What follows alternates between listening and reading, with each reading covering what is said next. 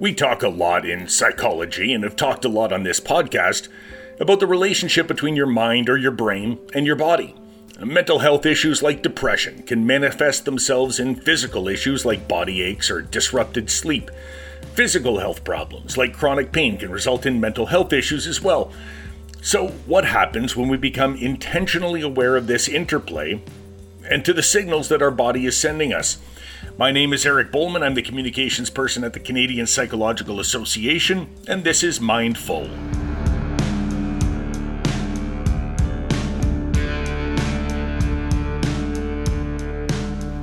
A new book called The Mind-Body Way explores the way embodiment, that being the awareness of your body's response to stress or to overwork, can help people who are taking on leadership roles in their lives.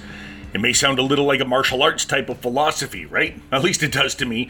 Taekwondo, the foot fist way, or Jeet Kune Do, the way of expressing one's innermost feelings through minimal body movement. In this case, we're talking about an exercise of intentional awareness to assist people in getting the most out of their leadership roles, one that presumably does not involve punching or kicking. Now, let's meet the authors to find out for sure. I am Julie Beaulac. I'm a psychologist and I live and work in Ottawa. I love nature, the outdoors, and just had a fabulous weekend here in Ottawa, as I'm sure you did too, Eric. Sunshine, Yes. And summer weekend, and felt very embodied, which is the theme that we'll be talking about today. And I want to know what that actually means as we go forward. But first, Casey, can we have you introduce yourself? Eric, I had this moment when Julie was introducing herself where I was like, Julie likes to jump into ice cold water in the middle of winter, and she's kind of into biohacking, and like all these ways in which I could introduce Julie came to mind, which I think speaks to our collaboration and how much we've gotten to know each other. I almost feel like Julie could introduce me better than I could, but I'll give it a shot. So I'm Casey Berglund. I live in Calgary, Alberta. My work really, I would say, is at the intersection of purpose work, embodiment, and entrepreneurship. So I love helping people use embodiment or listening to the body as a gateway to accessing their inner truth and kind of like what they're here to do in the world. And then for some people, turning that into a business offering. And so, I think before you hit record, you said quite interdisciplinary team we've got here. It's very true. And I'm grateful that we get to each bring our gifts to the table for this project. And so let's just start by talking about the project itself. You've got a book out. What is it called and what is it intended to do for the reader? Our book is called The Mind-Body Way, The Embodied Leader's Path to Resilience, Connection, and Purpose. And it's really for the leader who has felt a call to do leadership differently. Maybe they've had a health issue, a loss in their family, or have experienced overwhelm or burnout, something that has led them to feel like there's got to be another way. And so our book is really about helping leaders bring their body on board, listen to their body wisdom as a pathway and a tool to experiencing what we think is a better way to do leadership, one that's more connected, where we experience more resilience, where there's more meaning and purpose and fulfillment in that leadership path. Yeah, no, that summarizes it really well, Casey. I think it's a guide. It's a way of helping you connect more to your body, to use that wisdom that is all innate in all of us, but is often lying dormant. Now, you guys say that the target of this book is leaders, and it's a fairly new book, so I've had a chance only to read an excerpt of it. And in that excerpt, you seem to suggest that just about anyone is and can be a leader. So are you really targeting leaders or everyone and their leadership potential down the road? I think in terms of our target, we do have a specific client or avatar or person in mind that would benefit most from this book. It's really the person who is in somewhat of a leadership role in their life. Now, we all could and are in some way a leader in our life, but it's the person who is, as Casey had mentioned, looking to do leadership differently. So whether it's a CEO or an executive, or I'm thinking of the audience of psychologists, someone who is supervising and consulting in that sort of leadership role, everyone can benefit. And many people are earlier on in their journey of embodiment, in really connecting more deeply to the wisdom of the body for lots of reasons. And we can get into those more, perhaps, if you think it'd be helpful, Eric. But so many things in our lives lead us to become disconnected or disembodied, whether it be our culture, living in a very individualistic go, go, go culture, childhood experiences. When we say we're hungry or cold or whatever, and we get told, oh, no, you don't feel that way, right? We start to disconnect from our own sense experience and then look to and listen to more external cues to tell us how we're feeling and what we need, rather than connecting more deeply to ourselves. Okay, and this connection that you're talking about is a connection between your body and your mind. And you're saying disconnect a lot, right? We start to disconnect. Does that presume that when we're younger, we all have a connection that we lose over time?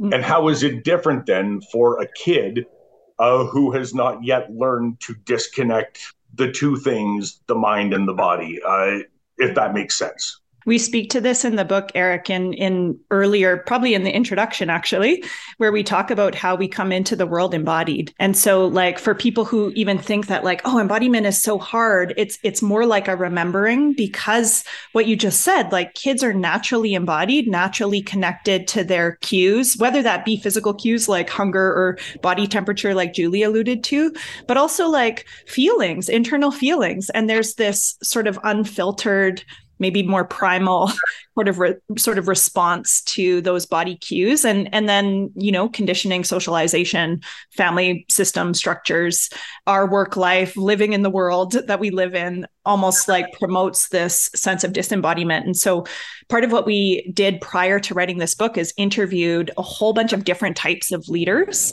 and one of the common themes that we heard from each of these leaders is that when they reflected on embodiment and what that meant to them, and for some of them, that was a new term for them, but when they really got into it, they spoke about how they remember a time when they were embodied. Sometimes in these interviews, it was like the first time recognizing that, like, that is a really natural state. And then they told this story of disconnection, whether that came from, for some people, like dieting, or for some people working late hours in a busy job, whatever it might be. It's almost like there were cues from the outside that led to this disembodied experience.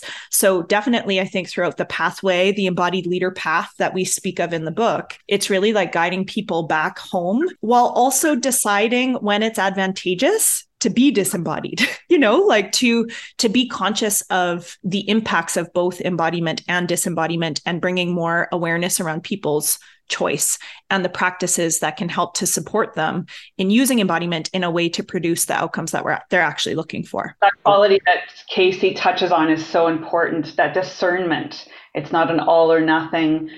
Embodiment is good and disembodiment is bad. We often become more disembodied or disconnect as a survival mechanism. And one of the pillars of our book touches really on this precise happening of the body, that certain things shut down in order to protect ourselves. So it's a biological preservation. And so before we go any further, I'd like to have a definition maybe of embodiment, right? We talk a lot about psychology and how your mind actually affects your body and your body affects your mind, and the two things go hand in hand. Is that basically what we're talking about when we say embodiment, just an awareness of the correlation between the two? I think it's actually really important to frame it up by saying it's like the mind-body. The mind-body, there's like a oneness, there's a wholeness in this mind-body system. And, language feels limited sometimes. And so in truth, it's like, it's a mind-body system. And I think with so much focus on the mind, we speak a lot about bringing the body back on board in the whole mind-body system. And so in like a really simple terminology, embodiment could be defined as bringing awareness back into the body,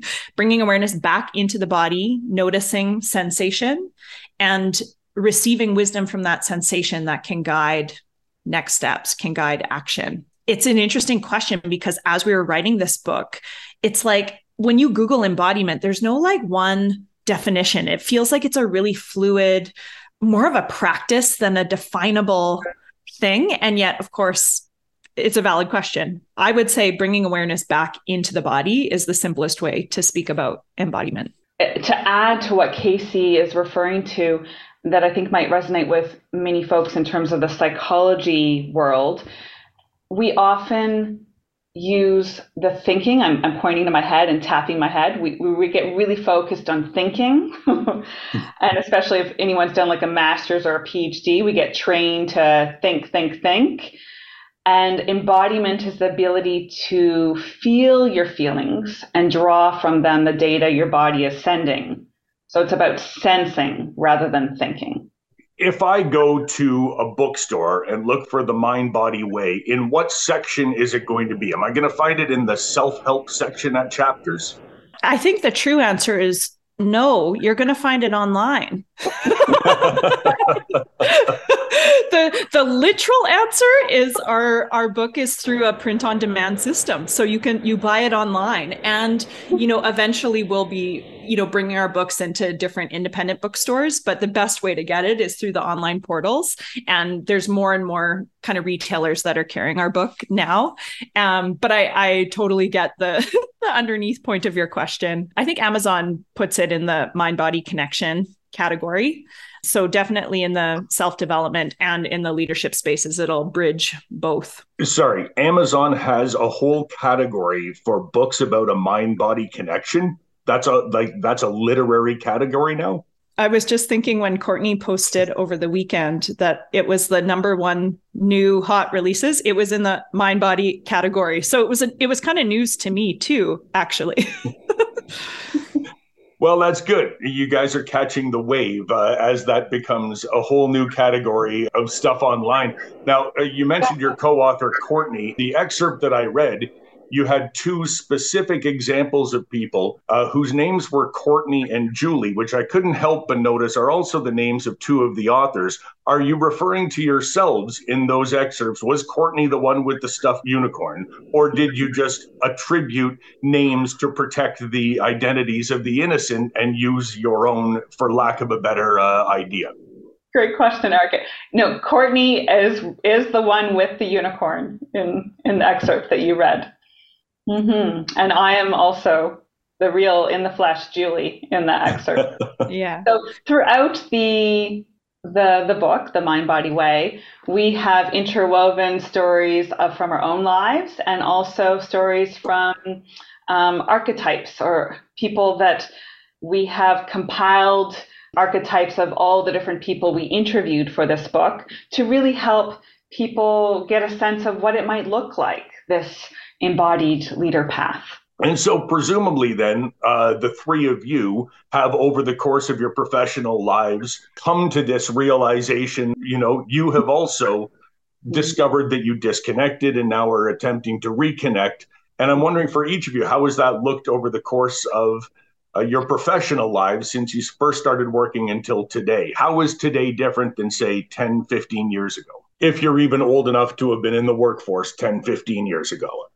The disembodied sort of pathway in my working world. And let me just say it's an ongoing journey. Like last week when we had our book launch, I was feeling in my body this like pushing up against an edge of stress and feeling like this pressure to like do more. And yet my body was like, I'm done. And so I guess I want to start there, that for me, it's a practice that's ongoing. And I would say I just have more awareness of my body's signals sooner. Like, for example, I felt that edge of busyness last week, and there was a lot happening, right? We're each running our own businesses and living our own lives in addition to putting this book out into the world. But what I really noticed after the weekend is I only needed like a day or two of rest to feel like, oh, there I am. Thank you, body, for giving me those cues that I need rest. Whereas I feel like 10 years ago, I would have missed the early cues that were telling me I can't do more or like take a break. And I would have tried to push myself further and further and further until it would have required a lot more than just a day or two of rest to feel like I could come back into inspiration and presence and a groundedness. So I think for me, there's a big connection to how I navigate stress that has shifted hugely over the last decade. Yeah, that resonates deeply with me, as you know, Casey, through the past 3 years of the co-writing process of this book. Casey and I actually did not know one another prior to starting on this project. And now we know each other very well after co-writing together every week for the past 3 years. So the journey towards more embodiment it's also ongoing in my life. And I've noticed not just that I'm more attuned to the very subtle cues of connection and disconnection and more expansion versus contraction, letting me know where I want to move towards in my life, what's okay, what I want to invite more of, and where I want to back away from or set more boundaries for. It certainly has helped with that. And as a result, it's less about just making do and kind of getting through stuff. That was my old kind of default way of being of, I can do this. It'll just require an extra hour of yoga tomorrow or something to get back into my body. Instead, it's like, I could do that, but I don't need to anymore. I can choose instead a more whole body way of being, a more of a presence. And okay, if this doesn't work, this is like some sort of toxic energy, whatever it may be. I actually don't need to subject myself to that anymore. So it's a discernment, not just in terms of listening to the cues of my body, but in terms of action. So it's very much an active process of choosing different ways of showing up in our lives so that we can not just be more productive and happier and all the rest of it, but have an energy that I think others in my life actually want to spend more time around too, that you tend to attract more of what you put out. So if you want to be happier, well, it takes kind of showing up with more happiness. Is there a flip side to that though, right? I mean, if you attract what you're putting out, then presumably you're also repelling that which you don't want to put out. Does that then cause other problems if you are cutting people out of your life, for example, or you're, not accepting that job that they want you to do at work or that kind of thing? Or is that even what we're talking about? It is. I think you raise a really interesting point, Eric. With every choice we make, there are consequences, and they're not always easy. I would say, though, the choice to become more connected to what really matters and listening to the wisdom of my body has led to some changes in relationships, work, personal, etc., that have not been easy and that have been extremely beneficial to my well-being and just my sense of ease in the world. Like life is difficult, but it doesn't have to be so difficult. We can find more ease. And I think we find that when we're honest with ourselves, when we give ourselves permission to really be authentic. Casey, you were saying that you have noticed over the course of, trying to be more mindful of how your body's sending you signals, that you see these signals earlier. I'm hoping you can give me an example or two of what those signals feel like, what you notice specifically that then tells you down the road, okay, I better be doing something differently, or this is where I should be going. I mean, I'll use last week as an example, feeling like just there was a lot happening, very busy, right? And I felt kind of tired when I woke up, like I could use more sleep. So my body was like, I'm tired, give me rest. I also tend to feel sensation a lot in my chest. My chest tells me a lot about where I'm at, where like it can get really tight. That's where I tend to hold stress, or when I feel like there's too much going on, my chest can constrict and tighten, and I have a hard time like getting a full breath. So I started to notice that happening last week in particular. And then like tension that comes through my neck and shoulders. So for me, when I'm in I'm like, ooh, I need space. It really shows up in my energy levels, in my neck and shoulders, and in my chest. But there's other signals I get in moments that are maybe like more subtle. I think about when it comes to, we're all in a world where we're asked to, go out for coffee with a friend or book a meeting for a work thing, right? There's always these options for saying yes or no to a request. And for me, Julie spoke about expansion and contraction. For me, there's like a real clear way in which I feel a yes in my body versus a no. And it feels more subtle. Like, yeah, sometimes it's a hell no and a big contraction in my body. But sometimes it's just this like tightening that I feel overall versus an excited, expansive, like open. Even as I talk, I'm using my hands and I'm opening up my body. It's like we all do that because our bodies have their own way of expressing. So I find that I feel things in subtle ways and in big ways. And Eric, you wouldn't know this about me, but I actually was a dietitian for a decade. And so my gateway into embodiment was helping people to connect with their bodies around food and eating. And it was amazing to me how many people didn't know if they were hungry or not, or what hunger felt like. Whereas if you think of a baby, like a baby roots for milk when they're hungry and then they stop. And so to me, that was an example of this like level of disconnection and how much it takes to kind of come back into the body and learn slowly over time these signals, basic signals like hunger and fullness, but then also these more subtle signals like, is this a yes or a no? Or how am I feeling about this conversation? Many times in our book writing process with the three of us, Courtney, Julie, and I, there were lots of decisions, like whether or not we'd hire the team that we chose to work with, Page 2 books. And we'd ask each other, like, what do you feel in your body as you sit with this decision? And like, if there's any level of like constriction or contraction, what is that about? Is that about the investment? Was there something else about the people? Is there something else like, when there's common dialogue around it, it becomes easier to just have that little check-in and learn, for me anyway, learn what my own signals are. And I think they're different for everyone. What you were describing there, Casey, with that checking in made me think just how important it is to create the space to tune in.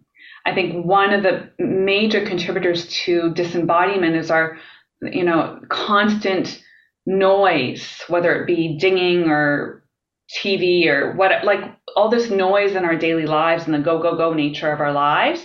We don't give ourselves enough time and space to drop in to our bodies, to even check out what cues we might be getting.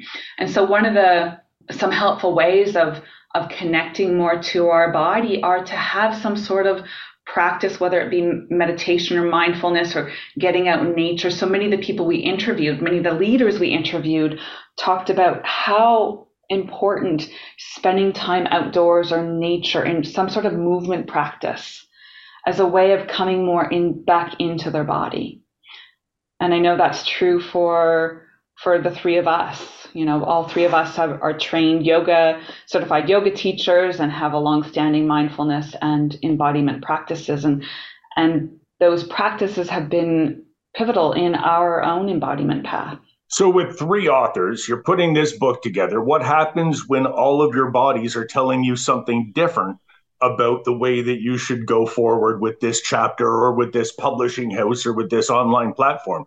Right? Then what happens? I'm going to start by saying, more than I ever could have imagined, our bodies were pretty darn in sync. Like there were so many moments where and I think this is due to co-regulation, like where you're in a space and your nervous systems are our nervous systems were sort of attuning to each other. And so sometimes I would find that I would have an experience in my body separate from Julie and Courtney, not with them. And then it would shift or change together with them. And because this is a collaborative process, it's not a book by Casey Berglund or by Julie Beaulac or by Courtney Amo. It's a book by all three of us. It feels like our bodies would actually come into sync when we were together. So I think co-regulation played a role in us finding a flow in decision making. And that hasn't always been the case. There were certain moments where we like butt heads a little bit or had differences in perspective or opinion. Julie, do you want to talk about those moments? Like how we handled those? Is that fair for me to toss that in your court? Sure, why not, Casey? I'll get you back. I'm just kidding. Honestly, I want to echo what Casey said. Like we've certainly had differences in opinions, but as Casey expressed, like I can't imagine a more beautiful co-writing experience. And so the disagreements have been like, I'm trying to think of An example. I can't even think of a concrete example case. I can think of one. We were in the editing process Oh, and we were collecting feedback together to send to our editor publisher team. And there was something that one of the authors, one of us, had put into the edits that really felt like it was out of alignment with the values of another author. And mm, there was I can't have that in there. And mhm. so a bit of a Right. rubbing up against each other's edges. Yeah. And I think because of us walking the talk of embodied leadership, aka building trust and care and, being in connection with one another, part of embodiment is being able to hold space for discomfort. Mhm. So we just okay, great. What is it about this that doesn't feel right? What can we do about it together? And honestly, we would just nip those moments in the bud as they arose in a really fluid way. I wish I could tell you, I don't know, there's a part of me that's wants to be more real and vulnerable and give you the dirt on our collaboration, but it actually has been so in flow, I think, because of our embodiment practice, which, Julie, I think you said something earlier, is it embodiment helps us to have a higher state of consciousness. And when we're looking at things from a higher state of consciousness, our egos are not running the show. No. So each of our need or desire to be right in certain instances that may have come up in a different collaboration, it's like that need to be right got to kind of melt away in service to the higher purpose of the book and in service of each other. So we could meet each other, and there are moments where it's like, okay, I'll just let that go. I might not agree with this, and it's okay. It's going to be fine. That's the one thing that I've told my kids their entire lives when it comes to a situation like that is, would you rather be right or would you rather be happy? Right? And if you have to choose between one or the other, try to choose happiness, right? Brilliant advice, Totally. Eric. Yeah. Yeah. So if one of us was really firm on something, we could sense in our bodies that they really cared about it. And the other two would be like, of course, that matters to you. I support you in that. Let's do it. I find it amazing that you say that over the course of 3 years together writing this book, that you guys ended up sort of, I guess, syncing up in a way, the way that you all felt about these things. And you did this from across Canada, right? Casey, you're in Calgary. Julie, you're in Ottawa. Your co-author, Courtney, is in Moncton. You're basically syncing up over Zoom, are you not? Have you guys even met in person before this book launch actually comes out? So the three of us together, no. We had several attempts, but due to the nature of the past few years, each time they were thwarted. So, although interestingly, Casey and I met for the first time just about a month ago in Costa Rica when she was finishing up her trip there and I was just arriving. So we had some overlap, and yeah, it was an incredible first meeting in person. Courtney and I go way back, and Casey and Courtney knew one another through yoga teacher training in India. So we each have a history. I think that has facilitated this beautiful collaboration. Man, I mentioned Moncton and Calgary, and you went with Costa Rica and India, like really trying to make this a global thing, aren't you? Eric, I never even thought of that. You're right. We couldn't even just meet for the first time, Julie and I, and in the middle in Canada somewhere. It's like, no, I'll meet you in San Jose, Costa Rica before you get on another plane. Right? Yeah. And your other co-author, you met in India, of all places. Canada and the global village. I like it. In that case, you guys haven't, all three of you met. Now, I understand you have you said you had a book launch recently. The book was just published, I think, a couple of days before we're talking here today. But I also saw you have a book launch scheduled for May 29th. Is that like the big one? Is that going to be in person? Or the three of you going to be together for that one? Is there going to be some sort of press conference and press release and book signing and all that kind of thing? Great question. Yeah. The book launch, the national virtual book launch will be April 29th, and that's an event to celebrate and talk more about the book, and that will be online April 29th. So that's probably after this show will be coming out, correct, Eric? Yes. I don't honestly know yet.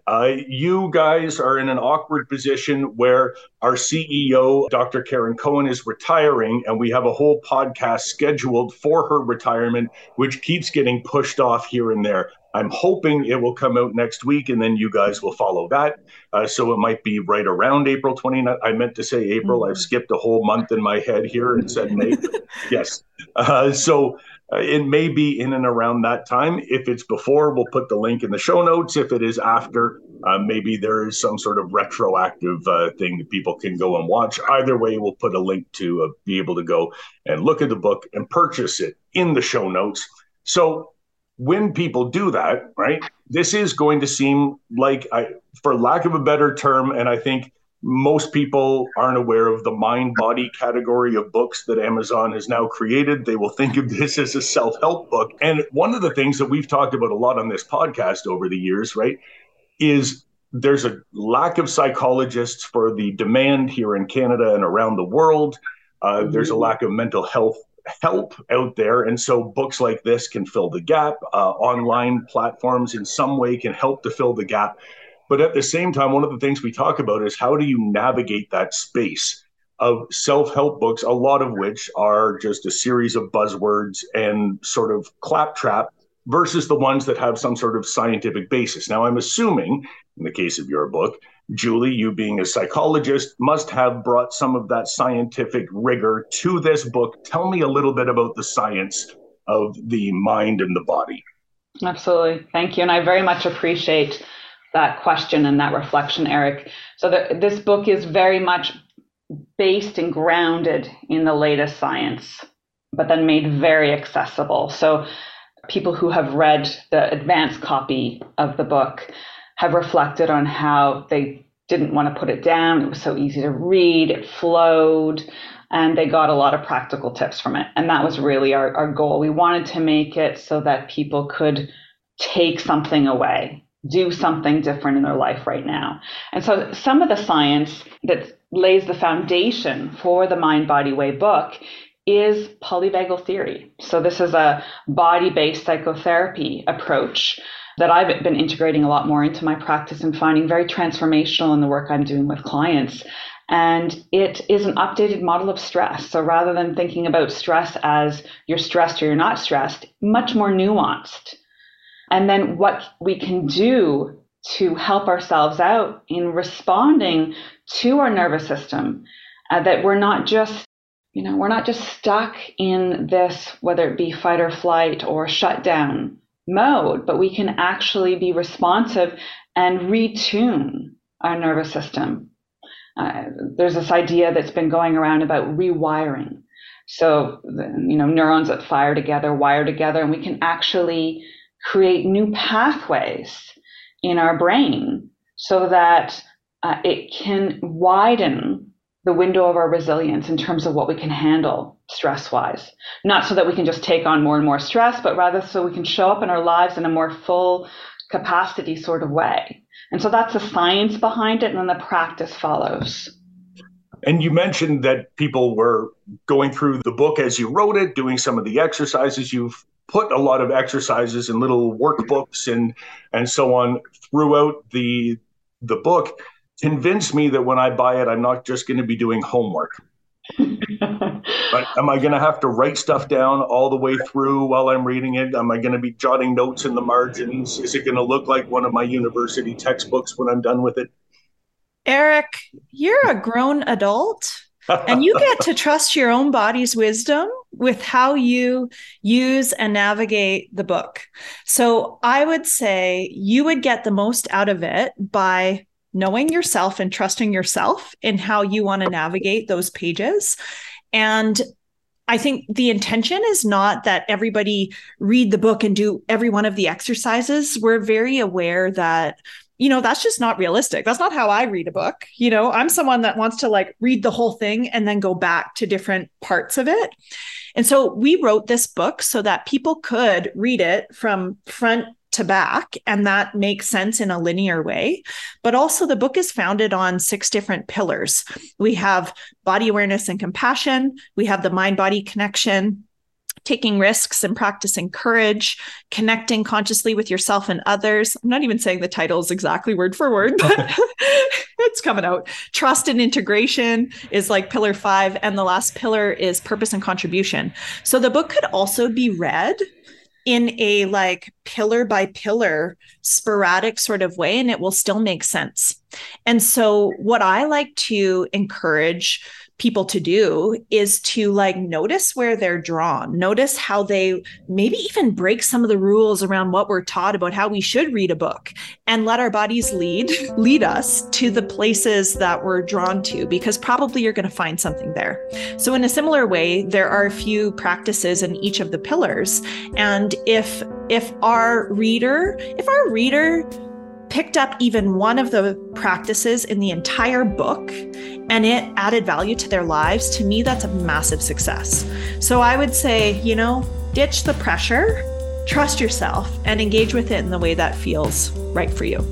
If you're interested in picking up The Mind Body Way, visit the link in the show notes and then read it in your own way. Thanks to Dr. Julie Beaulac and Casey Berglund for joining me today, and to their co-author Courtney Arno. Today's episode was written, hosted, and published by me, Eric Bowman. Our producer and editor is Jamie Montgomery, and our theme music is Avenues by David Taylor.